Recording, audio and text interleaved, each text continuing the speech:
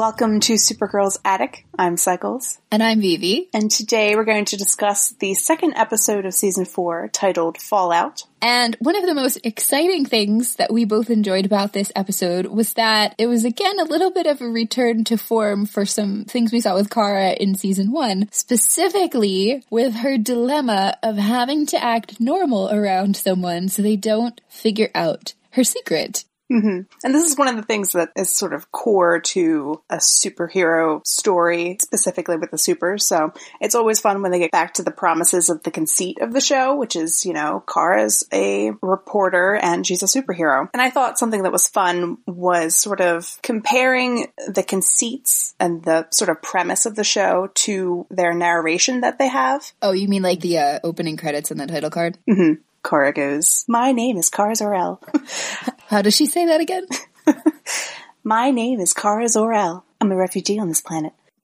So when you hear this beginning narration, it's kind of what you expect to see in the show. So we have her mentioning how she's a reporter, but she's also secretly working with the DEO as a superhero. And we saw in this episode her play upon that in a way that we don't always get to see, and I really miss it when it's not played upon frequently. Well, that, and it was a nice return to the balance of comedic and heavier stuff in a way that we really didn't see so much towards like the back half of Season 2 throughout most of Season 3. And it was logical because Kara was dealing with a lot of very traumatic issues and very dangerous situations. So it's nice that it's still reinforcing what she said in 401 about feeling like things are much better and that she has stuff under control. Like in this particular moment, clearly not everything is under control or going to plan, but the levity is still there. And then given some of the other things that were going on in this episode, that levity was very necessary. So it was nice that they found a way to weave it in and make it feel like it was a natural fit in the episode. Yeah. After we had that whole sort of somber Season 3,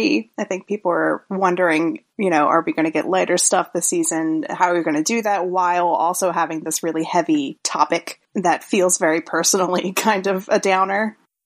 And it's sort of finding the balance between that and then tonal stuff that makes it an enjoyable watch and not just a downer. Well, and the important thing, too, is the show ultimately has the message that's meant to be hopeful. So even if it is dealing with really dark stuff or it gets heavy at times, the ultimate tone of it will swing back towards being a little bit more, like, positive in some way. Yeah, this isn't like American Horror Story, which had that one season that was all about politics and, like, a cult, you know? The show walks kind of a really interesting balance between being a drama and feeling more like a sitcom sometimes.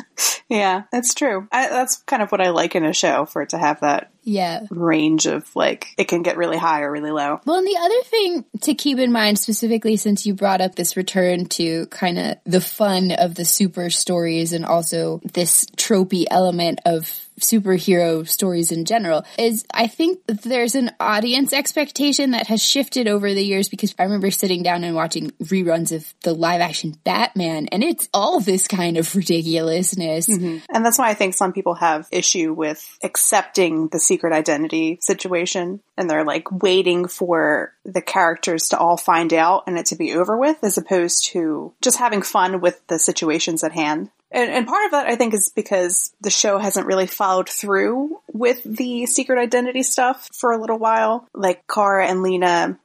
Is she the only one at this point who doesn't know Kara's secret? Other than now Nia, but True. That obviously is going to change within probably the next, 5 episodes.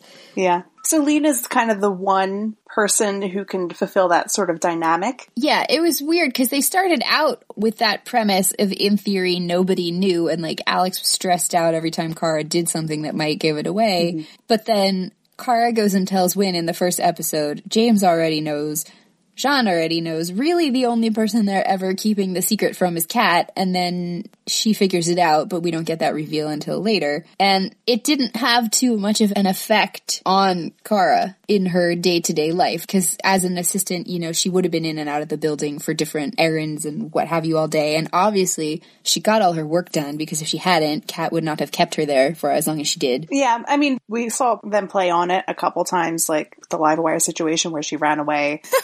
In a very similar... Yeah, that sort of I'm afraid. Except that Kat was the one who gave her the out to leave. Yeah, whereas Lena's like, they have very different personalities, so Lena's like, you stay with me and I'll... There's security downstairs. Should I go and run all the way down those, like, bajillion flights of stairs that will take a really long time? And Kat's like, yes, go. Meanwhile, you have Lena in this episode who's reading Kara being afraid and being like, well, then stay with me because I know what I'm doing. As a good friend would. Not aware of the fact that Kara's trying to find an excuse to duck away so that she can actually protect everyone. Which was hilarious. It was awesome. It's exactly sort of what I have been waiting for my entire life. No, for the course of the show. Like, if you're a fan of like the old sort of superhero media and those sorts of situations, there's a lot of love that I feel for that kind of scenario where, you know, our hero has to hide the fact that they have a secret identity and puts them in situations that are both hilarious and kind of difficult because Kara comes off as like just a coward, you know, like running away, which Kara is. It's totally counter to her personality. Yeah. You know what else it reminds me of that will probably be more relevant to people? It reminds me of Mrs. Doubtfire. Like, literally, that's the conflict. That's awesome. Nice. And that's a totally enjoyable conflict, and I wish people would just enjoy it for what it is.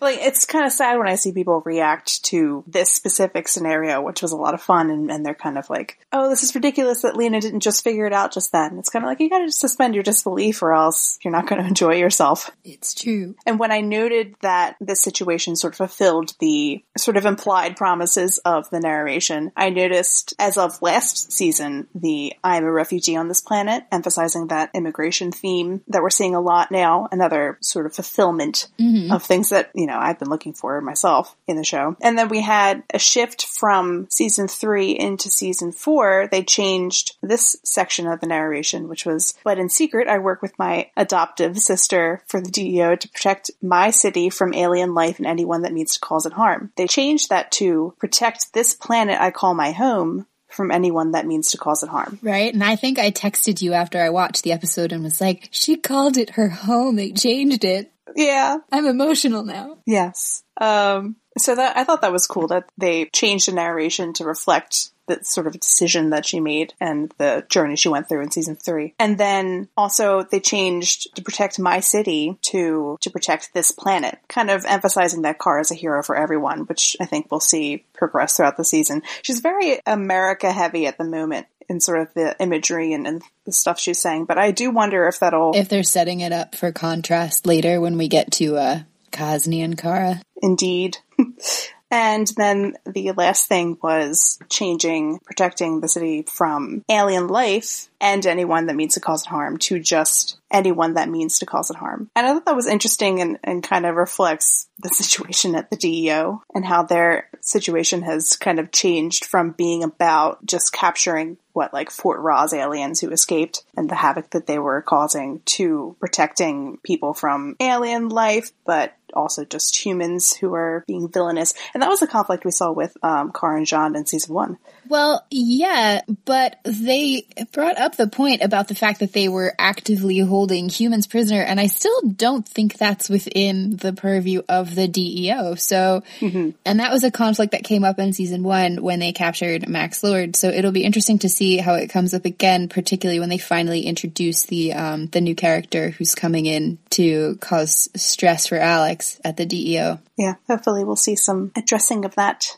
And then another thing, of course, that we have been talking about them going back to is Kara as a reporter. And this episode was interesting because it was like a direct inverse of season 2, episode 3, when Lena was selling an alien detection device and Kara was kind of still learning how to be a reporter. And Kara wasn't so good at putting her opinions aside and writing the article. Yeah. And in this episode, in season 4, Lena is actually selling the image inducer, which they mentioned in the conversation at the beginning of the episode between Kara and Lena. And Kara talks about how James is trying to tell both sides of the story, how Kako, they're, representing both sides. And earlier in the episode, James says, only the facts, no spin. And she says, got it, clean and steady, check. That's nice to see because it's one of those things that... It was a skill that Kara wasn't especially keen to learn initially. Yeah. And we didn't really get to see the follow-through of her having definitely learned it after the episode in which she did. We didn't see her, apply it in her reporting. The only time we really saw her demonstrate that she had absorbed any of those lessons from Snapper was in 218, where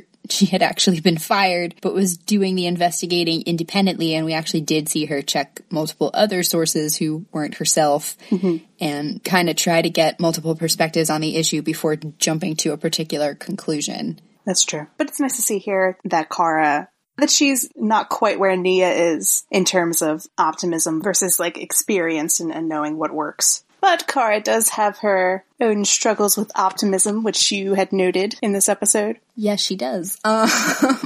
Yeah, Kara's being a little too optimistic, at least in her role as Supergirl. And obviously some of that is part of the persona that she adopts. She wants to be reassuring. She wants to make people believe that they should be hopeful that they can solve their problems, that working together will resolve things. But she definitely ends up over-promising on what she's going to be able to accomplish in the face of this very nebulous, very abstract threat that she doesn't even understand yet. And this is where I appreciate that they're still showing her as, developing and growing as an adult and in her work life as both a reporter and a superhero. When you're in a position of authority like that, you can't make huge promises that you can't keep, because eventually it will backfire. So that was an interesting thing to see, specifically because she promises that she's going to solve the problem to the president, to the vice president before he's sworn in. She says it to Alex. And I was just kind of sitting there going, Kara, you don't even know what their plan is yet to know how to stop it. Don't go saying things that might not turn out to be true, because then all the people who are relying on you and believing in you might get a little angry. Ooh, we'll see how that goes. Yeah, and there were quite a lot of angry people in this episode, if you somehow didn't notice. A little bit of anger. That was also in some ways a weirdly nice return to form, because the show does deal with expression of lots of different emotions, and for a while, because of the kinds of stories that were being told, the emotions were a little bit more flattened. So it was neat to see them return to these questions of how do you grapple with very base emotions like anger, like fear, and explore what that looks like, not just for Kara, which they've done in the past, and not just for maybe some of the other main characters, but for all of the people whose lives are impacted by Kara and the decisions that she makes within the DEO and as Supergirl, and then to some extent the effects of what reporting does too. And specifically, you had that scene of the protest that was supposed to be taking place outside the White House. I have thoughts on that. Do you? I do. So I live in DC, and I have lived here since shortly after 9/11. And this is where Supergirl has sometimes gotten criticism that is a little bit deserved as far as elements of the world building go. And it's come up now a little bit in both episodes that have aired of season 4. And it's an issue of they're trying to expand the world of the show and include these kind of real world issues, but then there's the details that sell it as being authentic are off. And so if you want people to accept and go with you on this journey, those details need to be right. So for example, in the protest scene, I knew what they were going for when I saw it in terms of what the location was supposed to be and where the conflict was supposed to be taking place. But the whole setup of it was wrong. What they were trying to do was mimic the deadly protest that happened in Charlottesville, where a protester died and was actually run over. However, none of that fits with the culture of Washington, D.C. at all, for a number of reasons. The first one being that the city itself, it votes 98% Democrat, so you wouldn't even be able to find that many people who were on the side of conservatives to be out there picking a fight in the first place. The Tea Party movement, for example, had a conservative protest years ago, and nobody really paid attention to them, and there weren't that many of them, and then they got bored and went home. And that's kind of how it is here. And I've been to, there was a protest about immigration in 2006. There were tons of protests about the war in Iraq. There have been the protests since Trump took over with hundreds of thousands of people. Not a single one of them has ever been negative in terms of the overall tone of people.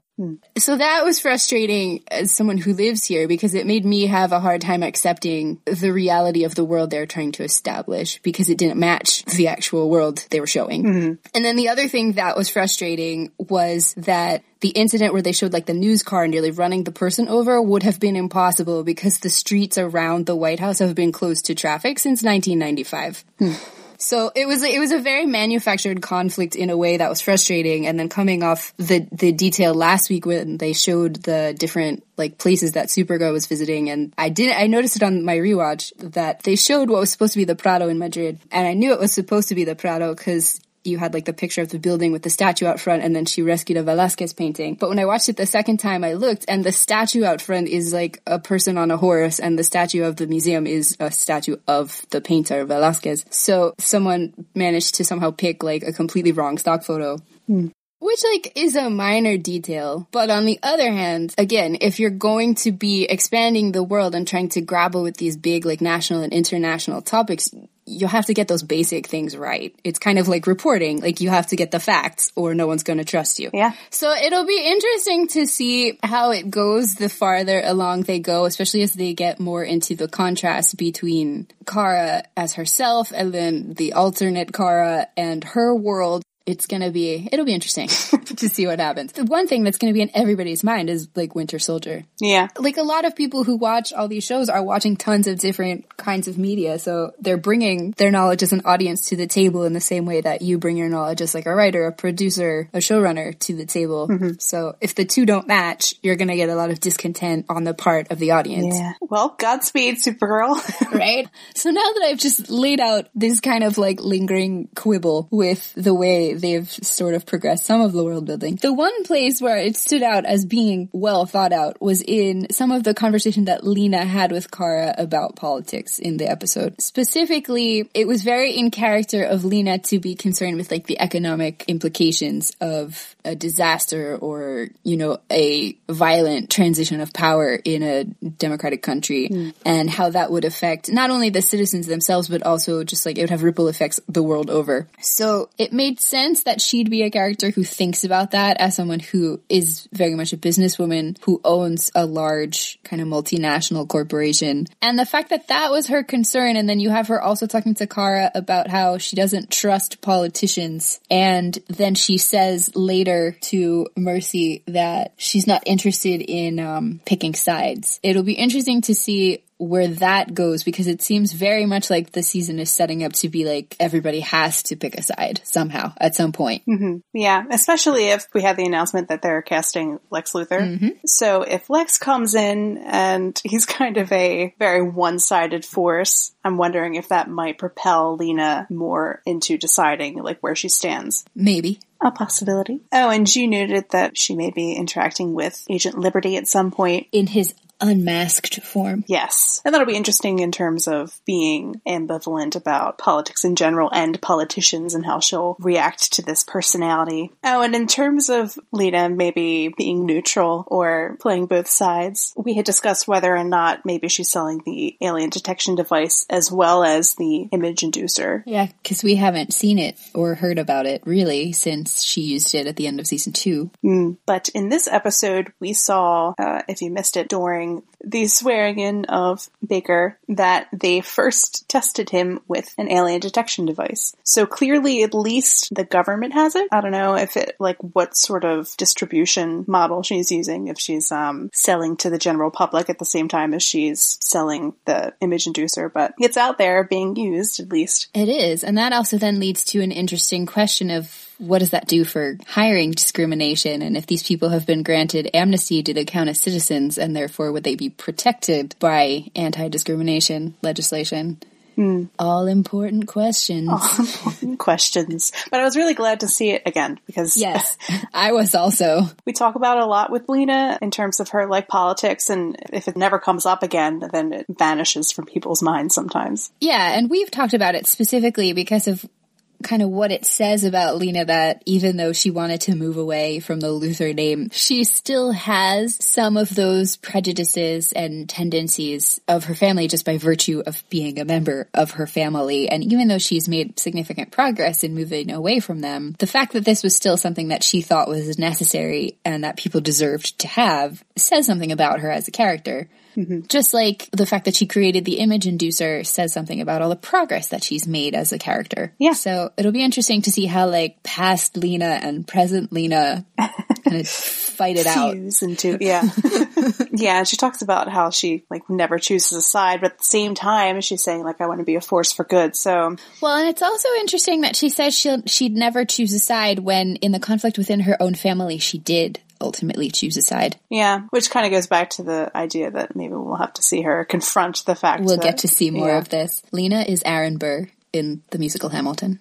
If you stand for nothing, Burr, what'll you fall for? Lena, who is easily deceived by people who tell her nice things. True. And who mayhaps will be Kara's demise. Ouch! Whoa!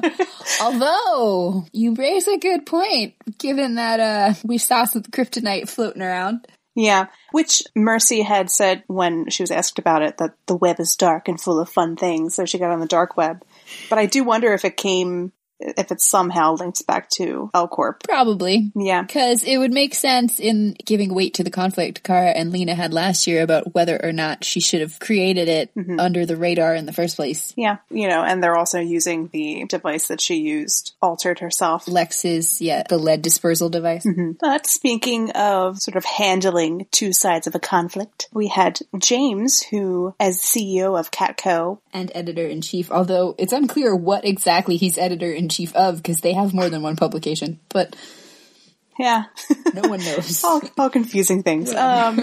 Yeah, so James's major conflict in this episode was debating how to handle the escalation of anti-alien sentiment and do it in a way that maintained Catco's credibility with its readers and its followers. And James is in this really difficult position because not only has he just gotten these charges dropped against him that have been persisting for months because he came out as having been Guardian, he's also coming off having been under a criminal investigation as a black man in charge of an extremely large company. And he is accountable to as we saw in season 1, pretty much white board of directors. So he's really trying to be cautious in how far he pushes the boundaries at the moment, because if he moves the wrong way, and as he says in the episode, if he moves the wrong way too soon, it will alienate people who might otherwise have been open to the ideas that Catco wants to present. And it could put him in jeopardy as far as being a leader of the company and setting that tone of, this is the way we are going to report at Catco. These are our values. This is what we stand for. So on that front, he was right in what he says to Nia about, looking at it from the lens of experience and having been in journalism longer, that finding the right moment to come out and editorialize is extremely difficult, because if you do it too soon, you lose people who would be willing to listen to you. But if you do it too late, you miss the opportunity to get them before an opposing point of view does. But on the other hand, Nia, in her end of the conversation, is very much representative of kind of the youth voice on a lot of social issues in a way that made me smile. But she's also echoing the point that has been said by a number of journalists over the years, and I remember specifically Oprah Winfrey said this, that she learned this from the first and only time she ever did a segment featuring people who were related to like a neo-Nazi movement, which is that you can't give platforms like that a voice. There is no fair when one side of the argument involves advocating for physical harm against people. Because if you give them a voice, even if you're trying to expose how negative they are, somebody somewhere is going to find something relatable about them and miss the rest of the message. And then that's one person that you've pushed over into a movement that represents hate, that represents violence. And on that front, that's essentially best practices. Like, you can't give them ground to gain followers by sounding halfway reasonable. And I think in part because of all of James's various life experiences, he ultimately recognizes that that is the right move. And then when he sees that even within the walls of Catco, people are being affected by these other messages, he's like, no, okay, I have to, as the leader, take a stand. Mm-hmm. Perhaps not as implicitly obvious as he'd expected it to be. Remember, he talked about how the readers who agree with them already know. Yeah, but then you suddenly realize, and he recognizes, oh, maybe they won't because even my employees don't. Mm-hmm. Which is something that we talk about frequently in terms of understanding why Supergirl delivers its messaging sometimes the way that it does. Because there are times when it feels really, really obvious and really heavy-handed in the same way that in, like, Harry Potter, J.K. Rowling was like, in case you didn't get it, the Death Eaters are Nazis. But on the other hand, if you make it subtle, people don't get it. Yeah. So it's hard to find that balance, and we saw that reflected in James's recognition of, oh no, I do need to come out and say, like, this is not okay. Mm-hmm. Sometimes you have to say things that sound like basic truths. But in terms of James sort of coming to this conclusion through his conversations with Nia, Nia said a couple things that really struck me as quintessential James personality things and kind of guiding him back to who he wants to be, in the same way that James tried to do for Kara in the Truth, Justice, and the American Way conflict, where Maxwell Lord was imprisoned by the DEO. She said, I had to stand up, hold a mirror to that bully's face, and I made a difference. And that was just one person. You are the editor-in-chief of Catco Worldwide Media. You can hold up a mirror to the entire city. And I thought that was interesting because James had given Lena advice about how to handle, he didn't know it at the time, but how to handle Sam and get her to recognize that there was a problem. He said to her, no matter how bad you want to help somebody, all you can really do is hold up a mirror. And I felt like it was cool that Nia kind of guided him back to his philosophies. And also, we discussed a lot in the Faith episode how James has this kind of concept of justice that he values a lot, and how it was important to him that Supergirl value that. And Nia in this episode said, when innocent people are being attacked, it's not about balance, it's about justice. Yeah, and you saw kind of the lingering shot where you could tell that that resonated with James because that's something he believes very ardently as well, and McCodd's talked about that in interviews before. Mm-hmm. And then he ended up titling the editorial, Justice is What Matters Now. And Nia sort of just in general, I think, helped James to realize that he can be a hero as the CEO of Catco. She says, I know you've been under a lot of scrutiny since unmasking as Guardian. You have another chance to fight for justice now. Sort of in his role, like the fact that he can't, we saw in the last episode that he can't really be Guardian without getting arrested. So he has this other opportunity to be a hero, which kind of connects to their overall theme, which is, you know, of being a hero as a reporter. And now to completely change the subject from talking about James and Nia to talking about just Nia. Did anybody else notice that when Nia was asleep at her desk and we were supposed to assume that she was a typical young person slacking in the workplace, like they do, she had she had some serious rapid eye movement happening, which is generally a signifier of dreaming, which was very curious because as soon as she got up, she was like, I need to leave immediately. I will buy coffee to caffeinate and I will do it at this very specific location where a hate crime is about to happen. Yes. And of course, if you don't recall, we have the information that Nia is going to turn into a superhero called Dreamer and have prophetic dreams. So perhaps this was connected to that. It seems like it might have been. However, could we tell?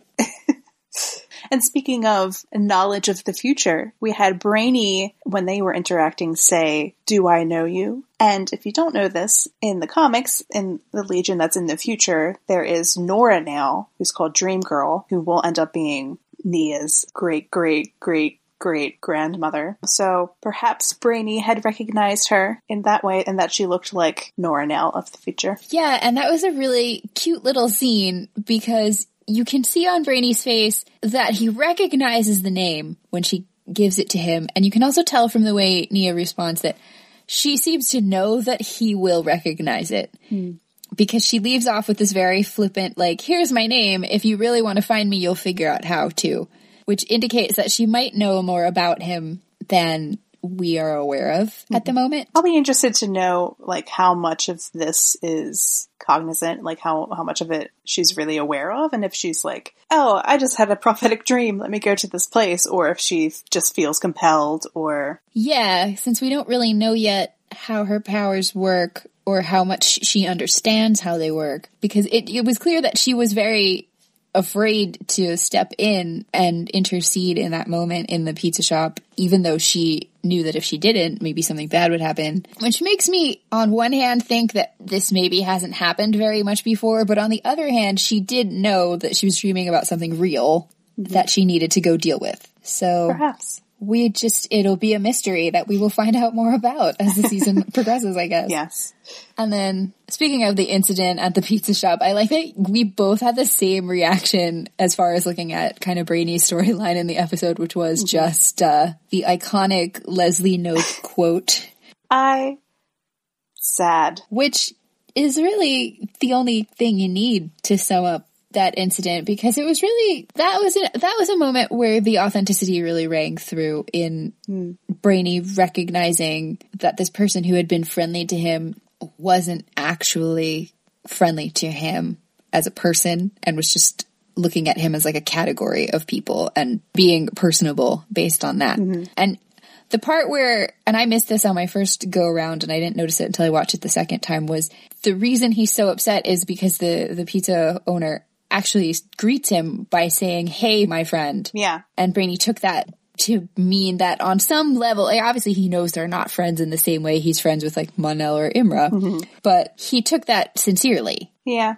And, you know, on some levels, Brainy's kind of actively learning how to interact in any given situation socially, which kind of makes it more upsetting that he initially thought that there was more of a friendship than perhaps there was. Yeah, but then he also brings up the point of how he knew that this was a difficult period in history, but he's never had the experience of dealing with that kind of negative sentiment, which is like a great hope for the future, but a really rude awakening if you've never felt it before and suddenly you're feeling it all of the time, because it is a great mental strain, it is a great emotional strain, and it takes up a lot of your brain power, which we saw. And I really liked how they represented that, because it's something that is written about in a lot of literature on people who experience persistent like racism and discrimination and how it affects them cognitively. So the fact that we actually saw that it got under his skin so badly that even he as like a living supercomputer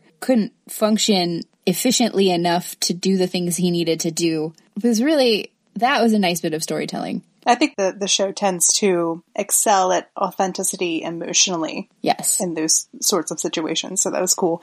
And I really enjoyed that conversation between him and Alex and just his performance in that, actually. Because we see him as a character. He tends to be very like awkward and like maybe comedically stiff. Yeah. And just that sort of like slowing down into that real emotional moment was nice to see in the character. Yeah. And it was interesting to see from both sides because Alex handled it really well too, and it again emphasized the fact that even if she doesn't always say it immediately, she recognizes what's going on with people. Because she came back and she was like, "So you want to talk about the thing that happened? Because obviously it's bothering you." Yeah, I remember watching her sort of recognizing it over time and being like, "Oh, this is a very similar situation as to what we would see with her and Kara." Yes, which actually makes me wonder if we're going to get more context for Kara's very Kara Danvers anxiety about the social shift and the emotional shift that's happening in society, because Alex did respond very much like she was talking to Kara. I hope so. And I loved Brainy's response after Alex kind of reached out to him and was basically big sistered him and was like, "If anybody gives you a hard time, send them to me and I'll beat them up." And he was like, "All aliens deserve an Alex Danvers." And you know what? They do. Yes. And I really liked that because that again was reinforcing the idea that Alex in her own way is just as much of a hero as Kara is when she puts on the suit. I felt very close to the core of the character. Yes. It's one of those phrases like, that's going to be quotable forever because it's so apparently true. Alex is that ally you need. That said, Alex had some issues of her own going on in this episode that it'll be interesting to see what the fallout of them is. Because while Alex was busy paying attention to what was going on with Brainy, she dropped the ball a little bit on the prisoner situation with Mercy and Otis because she wasn't quite noticing that something was off with her pal Agent Jensen, who still has no first name. Trader Jensen. Trader Jensen. Yeah, he watched that exchange, and that was after the conversation that he had with Mercy and Otis. And he seemed sort of, I don't know, I got like a jealousy vibe. I did initially too. Like when they first introduced him and his interactions with her, it felt very much like there was a lot of hero worship in there. Mm-hmm. And I don't know if it was meant to throw you off by thinking it was just like he was frustrated that she was spending so much time having a really personal talk with somebody else. Mm-hmm. But he 180'd real hard, real fast on his loyalty, which I am eager to see what the explanation for that is, because I kind of felt like Mercy was choosing her words like weirdly precisely. Mm-hmm. And I'm like, I don't know that it's necessarily like some kind of mind control thing, but it was interesting because when you saw him walk by to check on them, Otis initially gestured like he and Mercy already had some kind of plan in place that they were carrying out so that they could get out, which makes you wonder, like, then they intended to get captured in the first place, because why else would they have taken the time to find out enough to psychologically profile people in there? Yeah, because Otis had been kind of probing Alex about whether or not they kept the lead dispersal device there, which we saw them later use, so. Oh, yeah. Well then, it was all a carefully orchestrated plan that nobody figured out yet. Yeah, but I figure with Jensen, it's either something tricky in that sense, or he has, like, emotional problems. Well, you know what? It was funny. I don't know how likely this is, and I don't necessarily like to theorize too much, but we'll find out the answer in a few days anyway. They did kill an empath at the end of episode 1, so I was like, what if they're like harnessing the powers somehow? Because Mercy did bring that up to Lena in the fight scene in 402. True. And that would certainly help a politician. It would. Having empathy. And being able to, and then you saw him giving that speech and saying, I want you to feel this feeling at the end, and Jean was around kind of looking at people like, what's going on? Mm-hmm. This is suspicious. That's an interesting dynamic then, because it would be. You know, Jean is a mind reader, and then theoretically Agent Liberty is an empath. Or he has somehow figured out how to amplify emotions or do something. Perhaps. But it crossed my mind because how much Mercy in her conversation with Lena was talking about, we wanted to move beyond just knowing about aliens to figuring out how they work so that we can take advantage of that and create our own like defense systems and weapons, essentially. Yeah. Which is, again, very much picking up on Cadmus and like even Red Tornado and stuff like that from seasons 1 and 2. Mm-hmm. And then my last closing thought about Alex, which was just a nitpick, and it was a neat character moment because it showed her inexperience a little bit as a director, is because she should have thought about this, was why in the world would you put two prisoners who you know are colluding together in catty corner cells with glass doors where they can see each other and communicate? Like, that was a mistake that she should have known better. But it also called my attention to the fact that you had every storyline in this episode essentially was about people who were trapped in a situation. You had Mercy and Otis quite literally locked up in the DEO. Mm-hmm. You had Kara and Lena and Eve stuck in the lockdown at L-Corp and trying to figure out what to do. You had the situation with Brainy and Nia in the pizza shop. You had President Marston kind of stuck between a rock and a hard place as to whether she should resign or not and figure out what was best for the country. And then you also had James's dilemma about what he should do as far as being the leader at Catco. So that was actually really neat as kind of a little thematic thread that ran through all of the plots of the episode, which I appreciated immensely. And then couple other thematic things that came up. One we noticed last week, but we didn't have time to mention, was that the show is definitely setting up for a whole season dealing with sibling dynamics and giving us pairs of siblings who are foils of each other. Which kind of connects well back to season 1. Yes. With the Astra and Alora paralleling Kara and Alex. Yep, so you have Mercy and Otis Graves is the most obvious one at the moment, and it was really funny because Alex seemed really irritated that Otis was protecting his sister, like she wouldn't do the same thing. So you also saw later in the one interrogation scene, Alex and Kara as a tag team kind of coming at Otis and Mercy, and Alex making her comment about, I'm not the one who changes hearts and minds, but she is, and she's really good at it. So like, which I had noted that I wonder if that will change relating to Agent Jensen. Oh, you mean if Alex will also turn out to be better at converting hearts and minds than we think? Possibly. Well, and then we also in this episode, we got a lot more insight into Lena's dynamic with Lex in terms of siblings. So knowing that they're casting for him and that he's going to play a bigger role later in the season will be really interesting to see in a contrast to Alex and Kara because of those similarities with like the one biological and one adoptive sibling and kind of some of the differences there. And then we also found out, they just put out an announcement that they have cast someone to play James's sister, who will be joining the show at some point later this season as well. I think we may see a siblings episode in our future. There might be a lot of sibling themed content, which I am perfectly okay with. And then another thing that happened a lot in this episode was we saw kind of contrast in leadership styles among a number of different characters. So we had Kara as Supergirl, Alex and James all at different points, taking kind of the same tack with the rising xenophobic attitude and basically going like mom voice on people and being like, enough is enough, put that away. We are here to do this and not that. And I don't want to hear it anymore. Which, on the one hand, yes, that's how you reduce those kind of problems. But on the other hand, when you set that tone immediately, then the negative stuff goes underground.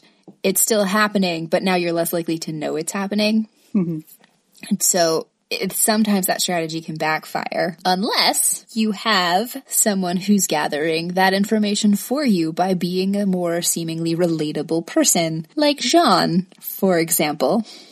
Indeed. And so through Jean, we actually get insight into the kind of contrasting rising leader in the story, which is Agent Liberty. And we've known since the previous episode that he's either working with the Graves siblings or he's their boss. It's not totally clear which, but because Jean has stepped out of his leadership role and those confines at the DEO, he's able to go and approach people actually in much the same way that a beat reporter would. And just ask questions and get a feel for what's going on. And through that, we're able to get a much deeper look at this other ongoing theme of the season, which is what fear does to us. And Jean's conversations with people reveal a number of very natural and logical fears that actually were like a positive world building thing. Because you hear Agent Liberty specifically mention problems of unemployment, people who lost their homes due to the recurring alien attacks, people who experienced PTSD as a result of, Myriad or the Daxamite invasion or Rain attacking everywhere. Any of the many things that happened in National City. And the other key statement that came up when Jean went to see the cop who was in the bar was the guy who says, "The world's changing and I just can't keep up. I feel older and less relevant every day." And it was a funny moment because it made me think of Kat's advice to Kara in season 1 about how you have to find the anger behind the anger. So I'll be curious to see, since we're seeing Kara step up from mentee to mentor, if she remembers that piece of advice and if it factors into her approach to dealing with things. Because at the moment, she's really looking at it from a surface level and Jean is trying to gather the information about what's really going on and why are these people so willing to listen. Yeah. And these past couple episodes, we've saw Jean kind of as the touchstone for the longer arc of the season, connecting him to Agent Liberty. And also we saw in this episode that the character of Manchester Black is going to be introduced through Fiona. They were going to be getting married. So those are a couple things that tie us into the longer arc. And I do wonder if Kara, if her storyline will kind of bring her closer to Jean and learning maybe lessons through that lens. My inclination is yes, just because the amount of time that Kara spent with Jean went up substantially over the course of season 3, as she got more into kind of figuring out her identity and who she was as both an alien and as Kara Danvers. So my guess would be we'll see a little bit more integration on that front. Yeah, I hope so, because they are high on the list of my favorite interactions. Yes. And then random observation that doesn't really fit with anything, but I don't think crossed too many people's minds because even the closed captioning didn't catch it. In the scene where Alex is interrogating Otis Graves at the DEO, he makes a comment to her about the DEO being as cruel as ice, and all the text is written at ice, like the word ice in lowercase, like frozen water. And I was like, yeah, but that doesn't make sense to say cruel as ice. You would say cold. Like, that's the expression. And then I realized he might be talking about ICE like ICE, the Immigration and Customs Enforcement Agency. Which would make a lot more sense. And I don't think, like, anybody caught that. And I only noticed it because when I rewatched it on the CW site, I had the subtitles on, and I was like, wait a minute. So that was nicely done, whoever thought about that line.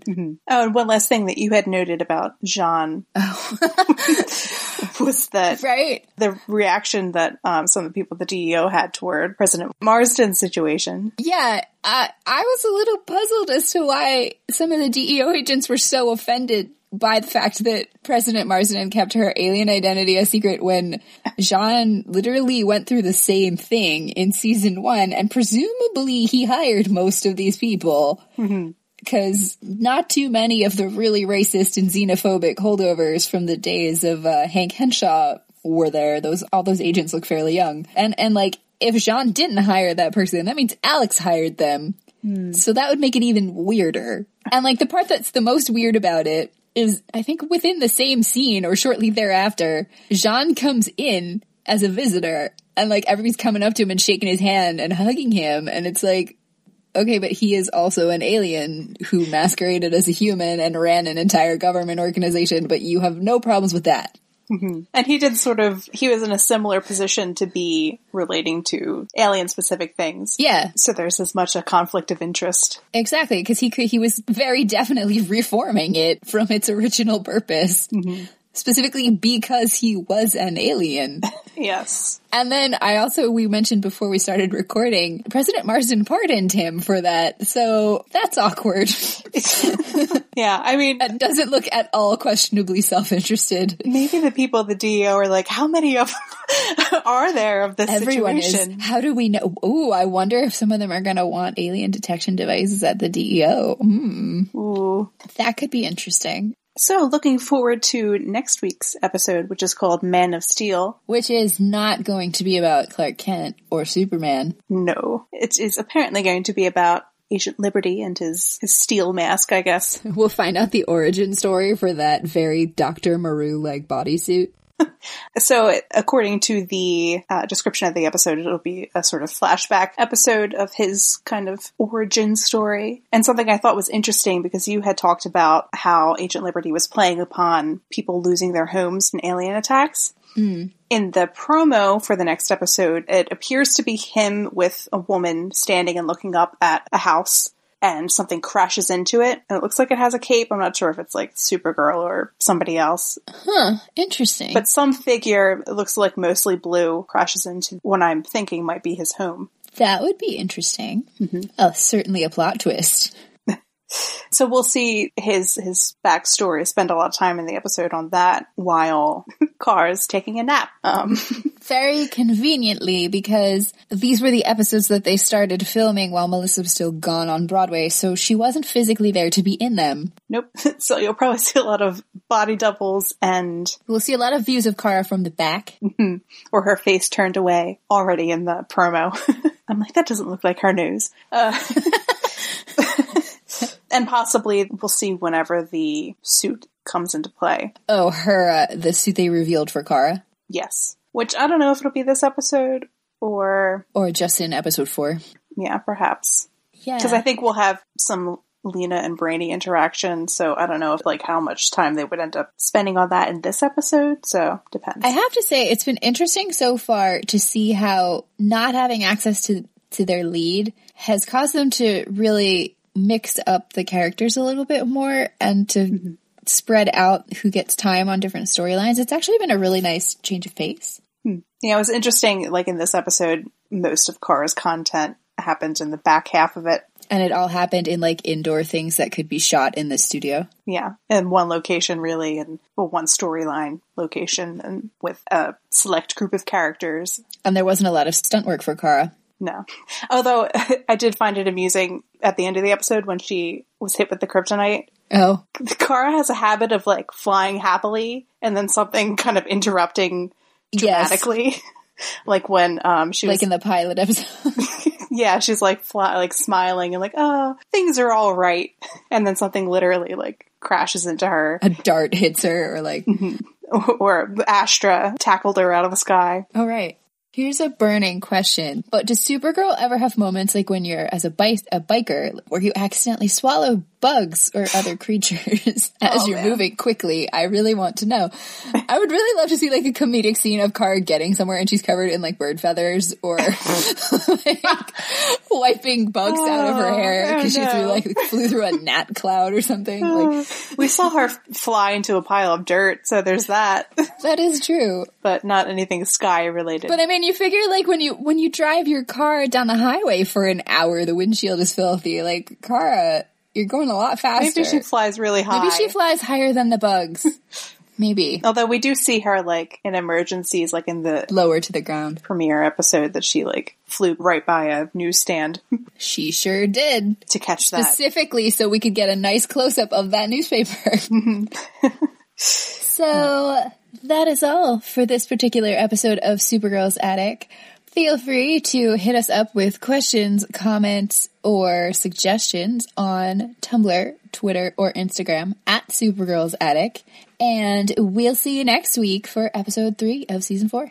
Yep. Thanks for listening.